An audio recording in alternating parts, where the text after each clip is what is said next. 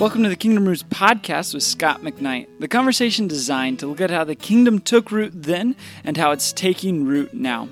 Today for our podcast, we have a conversation on elections and the central thing for the church.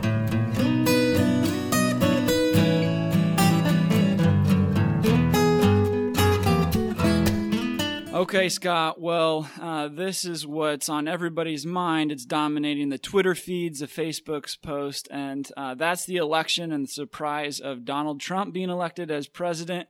What are your thoughts on that for our listeners? Well, I want to say two things. The first is that we're surprised only because the media and the pollsters were wrong. And that they've decided they want to blame the silent Trump supporters who didn't tell the pollsters what they were thinking. I think that's probably a load of hogwash. I think instead of the social media blaming voters, I think media and the news people and the pollsters need to become more accurate in measuring what people's voting actually is. We have too many people in the United States voting for us not to have a really good handle. And it was obvious that President-elect Donald Trump and Secretary of State Hillary Clinton were about 50-50. Any measurement that was not about 50-50 was simply inaccurate, and we need to figure out why. The second thing is this. There's a deep irony that has happened in this election that I think deserves far more consideration by Christians and news media, and that is the irony is the Democrats who have fashioned themselves, sometimes almost with a self-righteousness and insufferability as being for the marginalized, are not really recognizing one major marginalized people in the United States. I see four major marginalized people. We could probably add to this. We could easily add to this. But number one, historically, African Americans are marginalized in our society. Second, Latin Americans, particularly Mexican Americans, have been marginalized and are marginalized. Third, probably to a lesser degree, but nonetheless very much real, are Asian Americans who have been marginalized. And this election demonstrated that the working poor feel marginalized, and their sense of resentment rose to a fevered pitch. And they voted. They were a big part of the voting of Donald Trump. And I think that anybody who wants to be for the marginalized needs to be for all the marginalized. And this is where I think the church needs to respond. We need to see that there are many people in our society who are hurting from policies, decisions, structures, and power. And we need to respond to all the hurting people in the church and welcome them all to the table in the people of God. So there you go. Two thoughts about the election. Yeah. So if anyone was wondering what Scott's thoughts were, those are there. I'm wondering what you think about the implications for this election that it has on the church. You mentioned how we should respond as the church, but what are implications that you see, if any, right now? Well, I think that we should have become far more sensitive to the wounds of people. I mean, I heard people demonizing the people voting for Donald Trump. When Hillary Clinton can stand up and say that people supporting Donald Trump are a basket of deplorables, this by someone who claims she's a United Methodist and for social justice, we can't call anybody in our society deplorables. In fact, that basket of deplorables that she used evidently is a whole lot bigger than she anticipated. But the point I would make is not let's get after Hillary Clinton for what she said, although I think that moment shifted in some major ways the election. I would say that we as Christians need to figure out who these people are, why they are so resentful of what's going on, and what we can do as Christians, inviting them to the gospel, inviting them to coffee, finding where they are and listening to their stories and realizing that the gospel can speak to all people in all ways, and we need to be at the vanguard of that presentation of the gospel to all Americans. That's good. Well, we don't want to spend our whole time today talking about the election, but that's actually a really good segue into the topic that we were going to spend most of our time on today. And really, the idea for this topic came from a former student of yours and listener to the podcast, Jamie Staples. And Jamie sent you a note and said, Scott, been listening to the podcast. You mentioned primary and secondary issues in terms of what churches should split over or not. I believe you mentioned primary issues being issues such as dealing with the person of Jesus, and secondary issues being things such as what we should stay and work out together, being issues like women in leadership or sexuality. And I'm wondering if you could speak more about that sometime. So any thoughts on that to get our discussion started today? Yeah, this is a difficult issue, and it's a good question by Jamie, and he's a good student and a good pastor. So I want to start out by saying this, that we need to make central things central and peripheral things peripheral. All right, now that's an easy theory. The difficulty is that what some people think is peripheral, other people think is central. But let's start with this, that the center of our faith is the gospel. I've outlined my understanding of the gospel in the book, The King Jesus Gospel. But let's just say it is at the center of our faith are statements like 1 Corinthians 15, that he died for our sins, that he was buried, that he was raised, that he ascended, and that he's returning, and that God will be over all and will judge all and will reconcile all things to himself. Let's say also that the statement of faith in 1 Corinthians 15 leads to things like the Apostles' Creed and eventually to the Nicene Creed. So let's just say that it's fairly easy for Christians to unite on the gospel and the essential creeds of the Christian faith. It may not be totally adequate, but we have to begin there. And with people begin there, we have to be able to make deductive moves, inductive moves, logical shifts to see what is very consistent with that and what things are not consistent with that. So we start there. The second thing is this. This is where some people differ with me today, but I'm willing to take a stand. The church is fundamentally and essentially a conservative institution. Many people balking at the church on any kind of issue have more of a progressive spirit that they have drawn from contemporary culture and drawn from, let's say, the history of the Western world. The church conserves the gospel and over time has made changes, has adapted, has accommodated in ways that are consistent with the gospel, so that the church becomes not afraid of change, but has a mechanism of change, a change that expresses the core of what it is.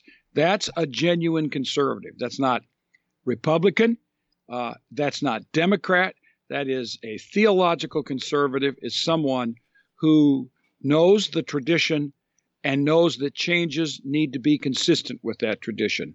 In political theory, this would be connected to someone like Edmund Burke. Okay, so how you're using the word conservative is, and particular in connection with the church, is how it is intended to conserve the gospel. Is that right, or is there a better definition? Conserve the gospel and still adapt, as the Apostle Paul adopted and adapted the gospel as he got into the Roman world, as the book of Hebrews adopts and adapts the gospel in its theology, as James adopts and adapts. So as John adopts, all these people are adopting and adapting, but they're sustaining the gospel, and their adaptations and accommodations and adoptions are all expressive of the core of that tradition. And so a conservative is someone who both conserves and makes changes in a way that preserves the core of that tradition. So I would say then that when it comes to what's important is this always has to do with things that are different and changes. We have to ask in a true way if what we want to do, if we want to shift, if we want to accommodate, truly preserves the gospel and its tradition in the church. And I think a lot of people want to be revolutionaries. They want to start all over again, but that is simply inconsistent with the gospel. So I feel like kind of how you alluded to here, the crux of so much of this issue of keeping the central things central, yet allowing the gospel and to be the ones who are adopting and adapting to the culture and the context that we're a part of. So much goes off the rails when we have an inability to have positive and beneficial dialogue between people of different perspectives. I mean, especially in the context we're in now, you just take 10 seconds on Twitter or Facebook, and there is just all sort of hate, of different perspectives, of an unwillingness to look and, at least like you mentioned earlier, listen to the other side. So how do you think or envision can the church be an institution that, for one, we need to be doing ourselves, but also can provide a vision for how this can be done in the rest of the world and listening to others who are different than ourselves? Great question, Chaz. I know that this comes from Jamie, and that is this. I think we need to create an environment where there is a very clear method, let's say rules of procedure, guidelines for discourse that we operate with in the church, that when a new topic comes up, we are not afraid, we are not threatened, we don't start yelling and screaming and bringing down apocalyptic fears that if we move in this direction, the whole world is going to fall apart. People get tired of everything becoming apocalyptic. Yeah. Instead, we say, we know our gospel, we know our Bible, we know our church tradition, and we want to take a genuine look at this issue in light of the gospel and the Bible and the church tradition, and that we're going to do this in an open way. We're not going to do this behind closed doors. We're going to have conversations. We're going to have discussions. We want to hear people think through these things. But we can't have people, in a sense, saying, well, I don't want the Bible to be a part of this discussion. You know, so much of the recent discussions of people who are shifting on issues like same-sex marriage, when you read the conversations, you go, I wonder how they made that decision. We don't even know how they're thinking. They just seem to prefer that. Well, this isn't going to do anything but lead us into a morass of relativism and people saying I get to believe whatever I want to believe, and I think my church should go along with it. Mm-hmm. But no, if we develop in our churches a clear procedure that we are willing to take on all issues, science and faith, evolution, biological evolution, theistic evolution, creationary evolution. We're willing to take a look at this. We're willing to take a look at challenges at the social level. We're willing to take a look at immigration problems in the United States. And this is going to, I suspect this is going to become a major issue under the presidency of Donald Trump, is that we're going to have to think as Christians about immigration in clear ways. How are we going to do this? We can't just say, well, I have a friend. I mean, this is not really a legitimate argument. We want to say, what does our gospel teach? What does our Bible teach? How has the church responded over time to immigration issues in various countries? We want to bring these to the table and show how that we can think anew about difficult topics in a way that both conserves the gospel and at the same time changes in ways that are consistent with the gospel. That's good. So I wonder if you have any thoughts for the pastors or really anybody in church leadership. You know, when I hear you just bring up some different issues, as the job of a pastor, there are so many responsibilities. I mean, you're meeting with people, you're preparing sermons, you're preparing messages, and to hear all of these different issues and to, at the same time, try to keep up with what's going on and all of the different issues can be really daunting and difficult. I wonder if you have any insights just for those in pastoral roles and church leadership to keep a good ear to what's going on in the culture and just a way that will be helpful to have honest and positive dialogue and are getting different perspectives. Yeah, you know, I think it's interesting. there are probably more changes in our culture today than ever before, and it is easier to discover what these changes are and how to think about them today than ever before because of social media and because of the internet. Everything seems to be available to us all at once, all the time. So I would say that pastors and leaders in churches need to have a regular set of resources in the internet world where they go to. One time, John Ortberg said in my presence in front of some other leaders that every leader in a church needs to have at least one seminary professor who is a specialist in an area to whom they can go for questions or with their questions and ask for some answers and some guidelines. I have over the years been a beneficiary of such emails and questions. Sometimes they've been very challenging, and other times I just walk away being very grateful for the gifts that God has given me and for the life that God has given me, that I get to do such a thing. So I think that every leader should be in contact with a professor or two that they can ask questions for. For instance, pastors write me and say, "What's the New Perspective all about?" You know, they're still asking this question. Mm-hmm. And I love to be able to be someone who can be a resource for them about it. I got a question the other day. What's the Apocalyptic Paul all about? I sent them a handout that I use. Mm-hmm. Now, don't everybody write me a letter and ask for the handout. It's probably on my blog anyway. The other thing is that we need to have a series of resources. Let's say, use my blog or use Larry Hurtado's blog or Ben Witherington's blog to keep up with new trends of what is going on in New Testament studies, or Mike Bird's blog, Evangelion.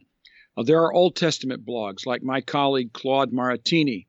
There are others out there. There are good resources in theology that you can check on blogs and just skim and read and kind of keep up with what's going on. Buy books that you really do have time to read, not just books that you would like to be able to read, mm-hmm. if you had time.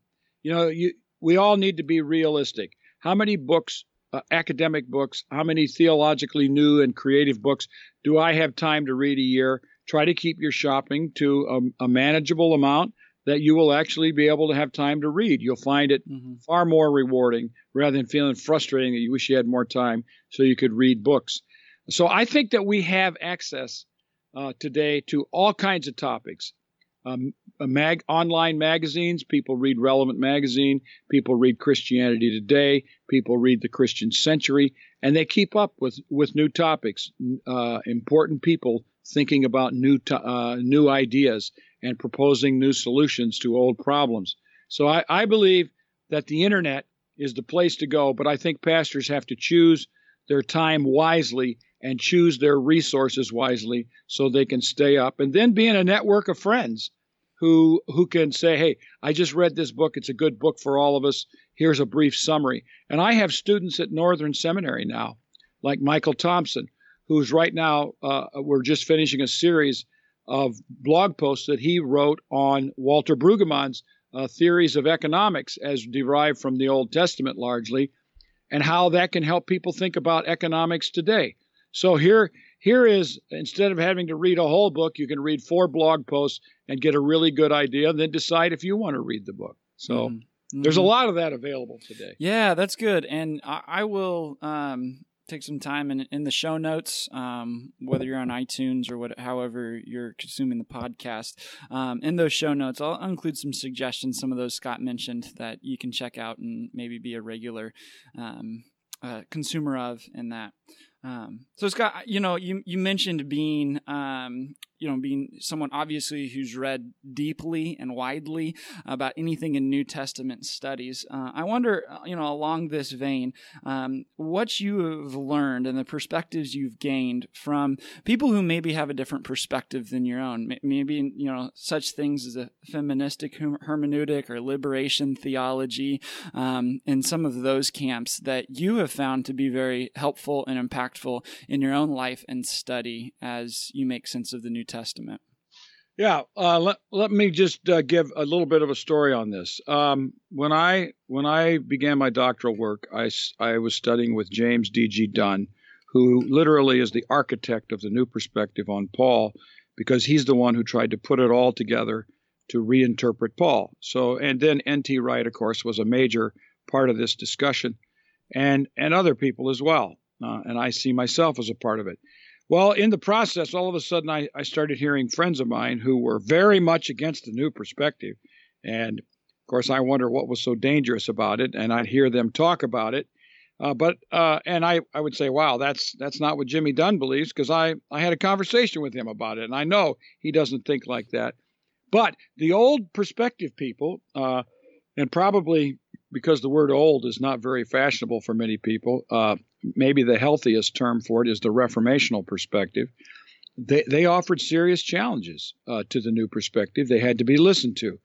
And then along comes people like J. Louis Martin and Beverly Gaventa, someone like John Barclay in ways, and then especially now Douglas Campbell, and they offer the apocalyptic understanding of Paul. Well, this meant, at first I'm thinking, oh, come on, this is a whole new way of approaching Paul. It would undo everything I've ever thought.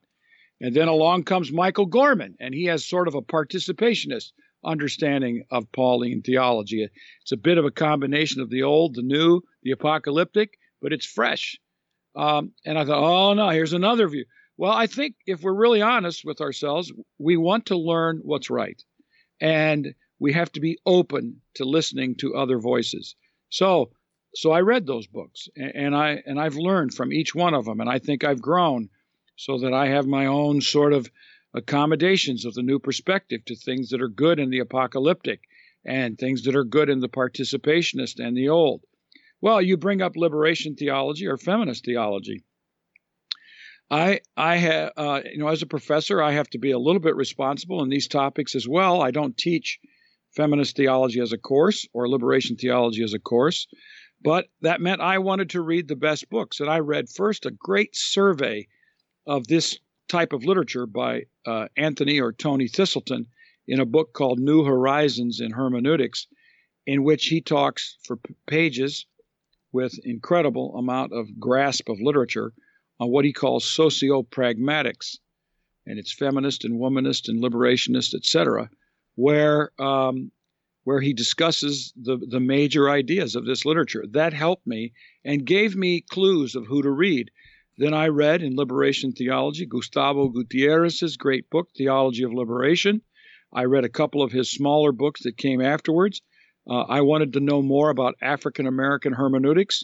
I read an article about it in Currents in Biblical Research, and I thought the person that I wanted to focus on is a man named Brian Blount.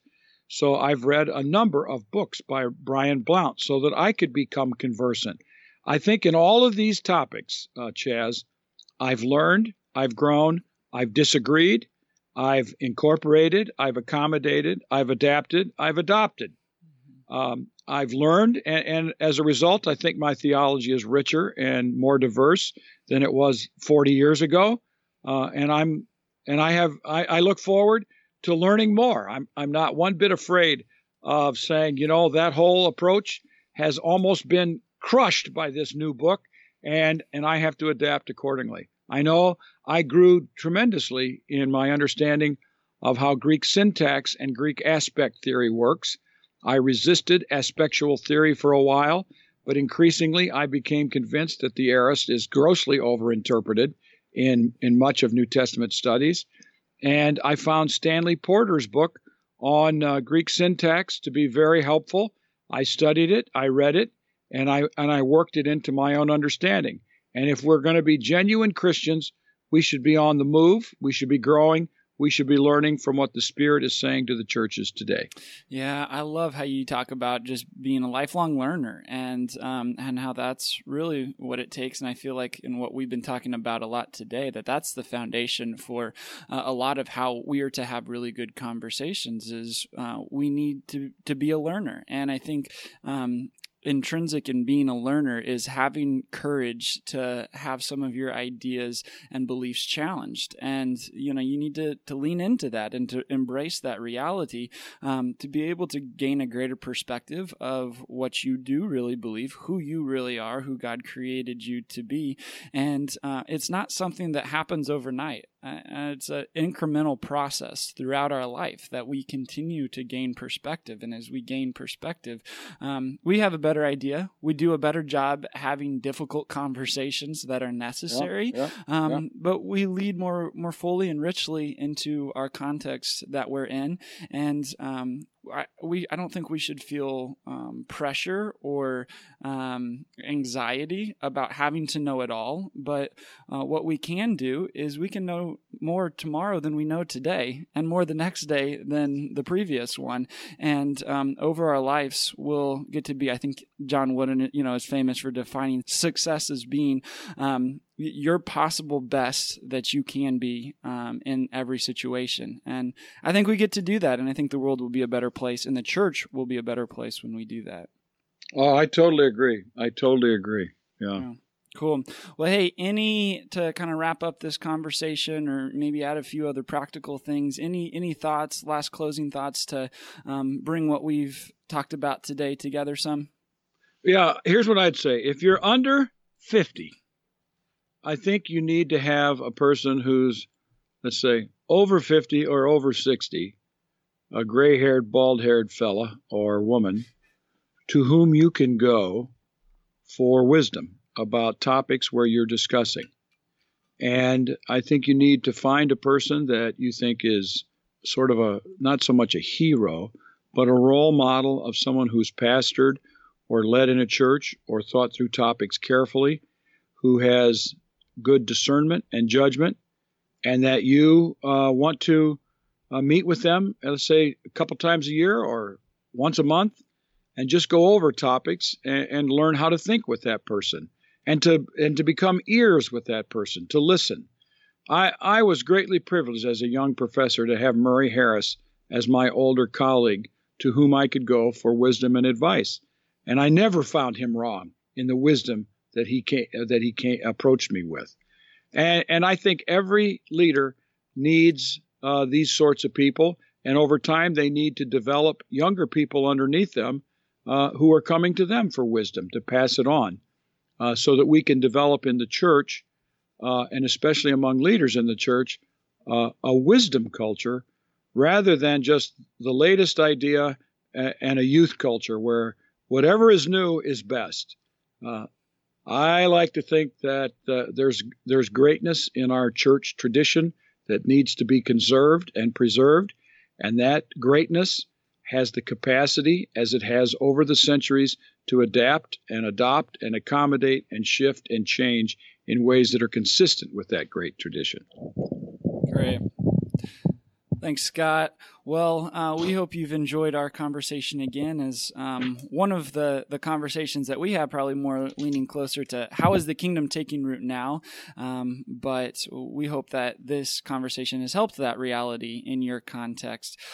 So as always, thanks so much for how you share the podcast, whether on Twitter or Facebook or any of the social media avenues that you do. We greatly appreciate that. I want to remind you as well, always get a chance if you can to subscribe. That way you don't miss any of the other conversations that we have coming your way. But thanks again for joining us, and we look forward to being with you next time as we'll talk again how the kingdom took root then and how it's taking root now.